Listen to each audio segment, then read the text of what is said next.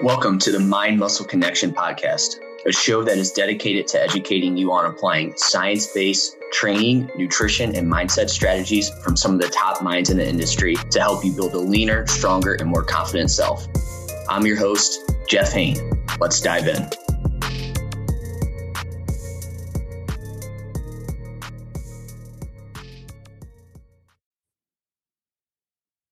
Hey guys, welcome back to another episode of the Mind Muscle Connection podcast. Today is a Q&A episode, and I have 3 questions I'm going to answer from Instagram. And also, this is going to come out on December 26th, so I hope you had a great Christmas. Before I dive into the topics and the questions, I do just want to go over a few ways you can help support the podcast. So if you found this podcast to be helpful or useful in any way, could you please leave a rating and review? That way, more people can see that it is a helpful podcast. So that would be greatly appreciated. Second, you can follow me on Instagram at JeffH91_.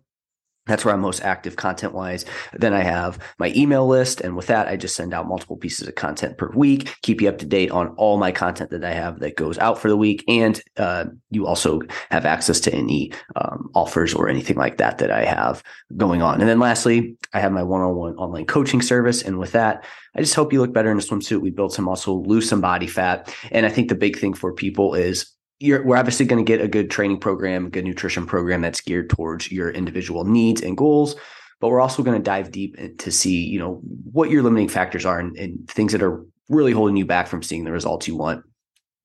And so if you're interested in that, you can, there's a link in the show notes to set up a call. And within that call, we'll just chat a little bit more about your goals and if you are going to be interested in the program and what it entails. So you're not obligated to anything, but it's a good way to get the process rolling. So with it being the new year, if you're thinking about getting started on that, fill that out, or you can reach out on Instagram and we can have a conversation before setting up a phone call. So with that out of the way, let's dive into the questions. So first question I have is how to progress in a mesocycle volume-wise after deload. Some thoughts. So first, what is a mesocycle? Because I think people get confused as to what that is. It's just terminology. Basically what it is it's just a training phase. It's like a 4 to 8 week training cycle. But the kind of definition that it's been given is a mesocycle. So that's what a mesocycle is. But I would say this is going to be very dependent on things like how high your training volume was and your training age. That's going to be very different. So like what I meant by that was in terms of training age, if you've only been training for like 3 to 6 months, we're probably not going to make any adjustments there. And you're probably just going to be able to really just kind of cruise through for, the first 6 to 12 months. You're not really going to have to worry about like changing up how you progress things and whatnot from like one training phase to the next. You're just probably going to be able to progress and not really have to worry about this. And so that's kind of what I meant there. But so if you've been training for a little bit longer than that, you are probably going to have to change.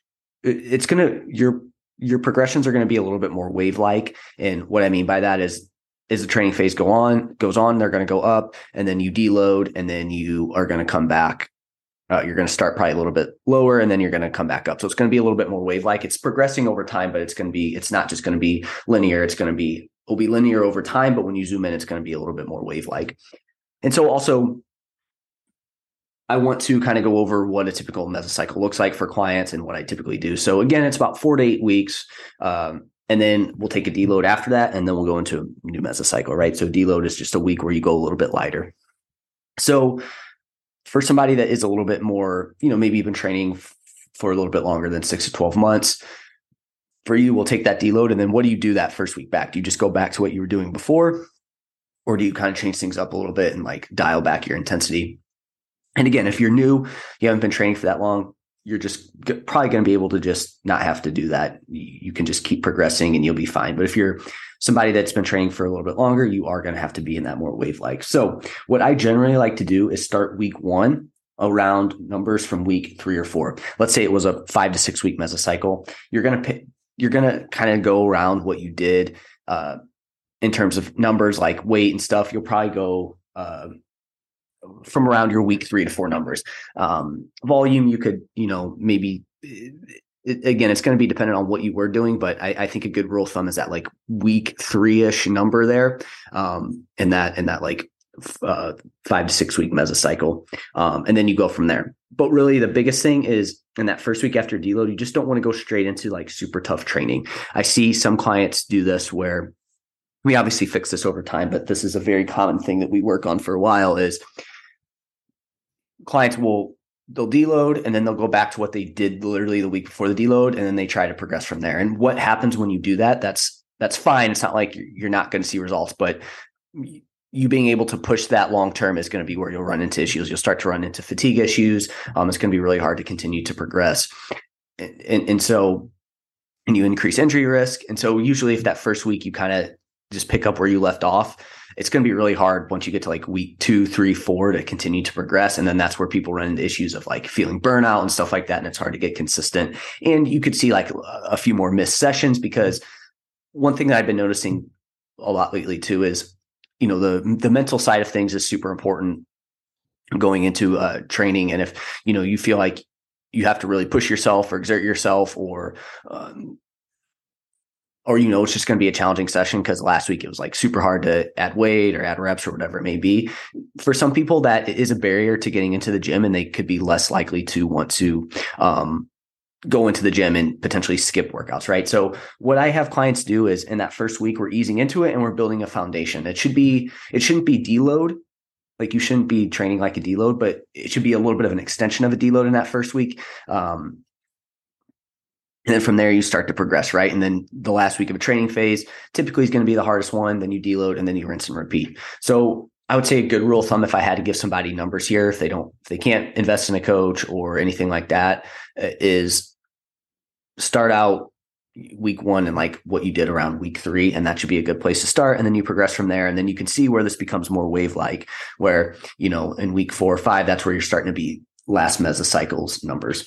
It's not, hey, week 1, you're beating the previous mesocycles numbers. I think a lot of people can get a little confused with that. And that's where they can feel like they're getting stuck because they're not progressing every single session week over week. Like, again, there's going to be some weeks that you aren't going to be doing your absolute max. And I think the same thing with people's body composition. They think that they should have their best body composition 24/7, and that's not going to be realistic, right?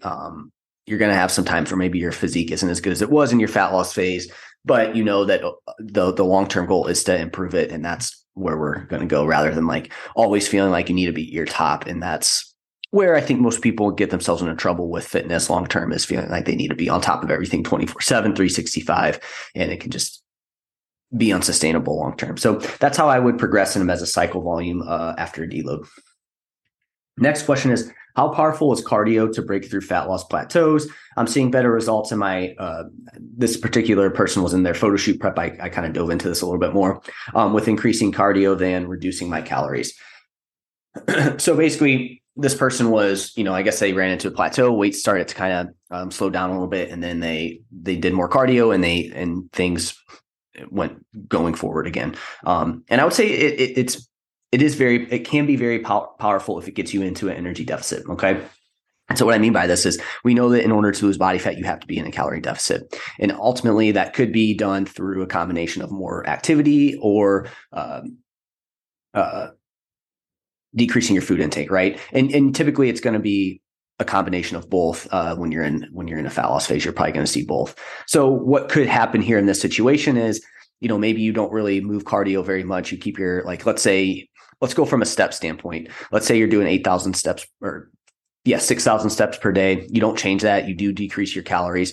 You are going to see, so long as the caloric intake that the calories that you take away, so long as that's enough and it gets you into a calorie deficit, you'll see weight loss go down. Now, again, maybe your body adapted to it. Or maybe you started to potentially maybe you thought you were eating a certain amount of calories, but you're actually eating a little bit more. So you ended up being closer to your maintenance. And then you all of a sudden are like, man, I'm not seeing the results I want. So now you throw in more movement and say you go from 6,000 steps to 10,000. That is going to be something that can put you into a calorie deficit, right?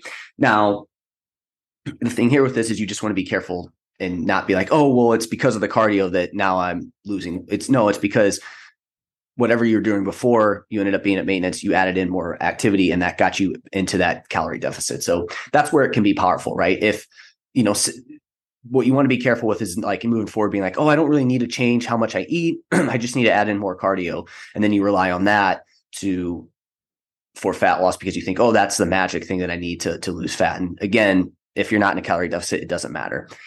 I will say that if you were to just pick one or the other, you 9.9 times out of 10, you want to at least have some sort of reduction in food intake, right?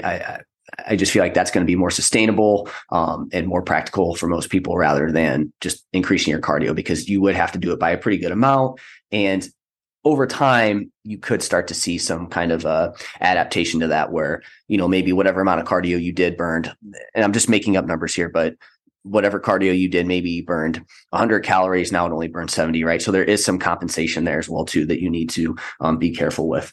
But what I'll say about this in terms of cardio and breaking through fat loss plateaus is it does allow for a little more flexibility in terms of the amount of calories you can eat and still be in a deficit.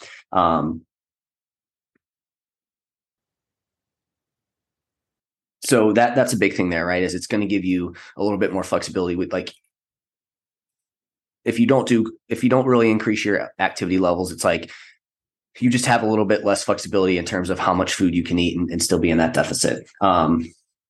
Or if you increase it, right? If you already are doing a good amount and you just increase more, it can just get you into a larger deficit if you don't change the amount of food that you eat.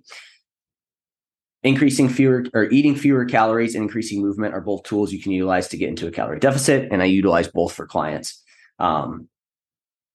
And so that's really how you would go about it, right? You kind of have the option there where if you run into a fat loss plateau, you have to look at adherence, see if that's on point, because that's one that does get challenging as your fat loss phase goes on. So see if adherence is there. This is where I would typically run like an energy audit. I've made multiple posts about that. If you have any questions on that, I did. I've again made a podcast episode on it. If you have questions on it, you can reach out. So you do an energy audit, see where that's at, say everything's good. From there, at that point, then you kind of have the option of, do you want to decrease your calories? Do you want to increase your movement? Or do you want to do a combination of both? And ultimately what you have to decide is, okay, if I decrease calories, am I going to be able to sustain that? Or is that going to be, it's like, hey, I'm already not eating a lot, so I don't really want to eat less. Or if you want to increase cardio, again, the question is, would I rather do that than decrease the amount of food I'm eating? And can I sustain increasing my cardio? Is it practical for me? Because, say you're at 10,000 steps and then you go to like 15,000, is that practical for you? Can you hit that day in and day out? Or would it just be easier if you do a little bit of a combination of both? Maybe you don't decrease calories by 150, you do maybe 75, and then you had like 1,000 or 2,000 steps, right? You just make kind of small changes there with either. But ultimately, you have to figure out what's something that you can stick with and what you're going to be able to do. And that's what we do with clients that are in that situation. So just to sum it up, cardio can be very powerful to get you through a fat loss plateau if it ends up getting you in a larger deficit or in a deficit if you're not in one. And then lastly, what's your opinion on 2 to 4 hard working sets per muscle per week instead of 6 to 10 sets? I do 2 to 4 hard sets with lots of rest pause training methods and then doing more straight sets. So first, what are straight sets? What are rest pause sets? Straight sets are basically your just typical way you would train. You do 8, I'm just making up numbers here. You do 8 to 12 reps, and then you would rest for 2 to 3 minutes, go into your next set, rest 2 to 3 minutes, going right. It's just your regular way of training, probably the most popular way. And that's obviously the most popular, probably the most practical, and I would say where you want to spend most of your time if you can. Rest pause basically there's different ways to do rest pause, but just to kind of give you an idea here of what this would be. It's basically like, say you do like a straight set and then you rest for like 20 to 30 seconds rather than 2 to 3 minutes. And then you get like 5 really hard reps. So it's a way to increase training volume without having to like do a bunch of extra sets, right? It can be a way to get more volume in and again, not have to dedicate a ton of time. So it can be a time saving thing or just a way to, I had a podcast episode with Jordan Lips on this. This can be a way to add in more volume without feeling like, oh man, I have to wait 2 to 3 more minutes. I have to do a whole nother set. So it can just be a practical way to add in more training volume. So I would say the way that the question this person asked is, what are my thoughts on this? And my first thought is there's a lot of variability when it comes to muscle growth and what volumes are effective. There's a lot of different ways that you can get there. And ultimately, you need to figure out what works best for you. So if it works for you and you're seeing good results, then keep doing that. Okay. I wouldn't be like, oh, hey, no, that's bad what you're doing. If you're seeing results doing it, then it's obviously a solid strategy for you. So, and there is a large variability in like for some people, lower volume, they can get away with lower training volume. And, some people have to do higher training volumes to see muscle growth, right? How do you know? I mean, it really just has to be trial and error there with it, unfortunately. But there is a large variation from person to person with that. Now, what I'll say about this specific approach about kind of basically this is like a higher intensity, lower volume approach to building muscle. And I think this approach can work because you really dial in your quality of training, right? This is one thing that, people, they hear volume helps with muscle growth. So then people just do like a ton of training volume, right? They do a ton of volume, like, oh, I just have to do more. And when that happens is it kind of waters down your quality. At least there's a higher risk of it watering down your quality because you have so much to do. So it's like quality just can go down. Whereas if you have 2 to 4 sets of muscle group, like you're more likely to put your all into those 2 to 4 sets. So it can be a good way to improve your workout quality there. However, there are some downsides to this approach where some people just don't like those super intense sets through each session because you really do have to be on it. And those sets can be intimidating, knowing that you have like one really hard set where you really have to push it. Like those can be uncomfortable for people. And so having some more volume where you don't necessarily have to give it, 110% for each set can be helpful mentally for some people. I know I like a little bit more moderate volume approach. I'm definitely not high volume, but I'm not low volume either. I like that more moderate approach to it where, I definitely give good effort on each set, but it's not like 110% on every single set. Right. So you do have to weigh that out. And I do think sometimes a higher intensity approach can be a little bit tougher on the joints. So you do have to be careful with like technique and form and whatnot there in that regard. But in saying this, if you aren't seeing the results you want, then increasing your volume could help a bit. So if this is you and like you're doing this kind of higher intensity, low volume approach and you're not seeing the results you want, I think increasing your training volume is going to be very helpful there for you to see if that's something you can do, or maybe back off the intensity, increase the volume and whatnot. Now, maybe you've been doing high training volume, not seeing the results you want. Maybe you drop your volume a little bit and give that a try and improve your workout quality to see if that's something that can benefit you. What I'll say on this also is training volume also changes from like muscle to muscle, right? So for example, for me at my legs, I can get away with very low leg training volume and they'll grow. For some people, they have to do high amounts of volume for their legs, but maybe their chest, they can do less, right? So for me, I have to do a little bit higher volume for my upper body and then lower volume for like my legs and stuff like that. So it is going to be muscle dependent. And look, the best thing you can do is just stay consistent with training because lifting weights is going to get you 90% of the way there. The rest of it, you'll figure this stuff out over time so long as you stay consistent and get some data on yourself.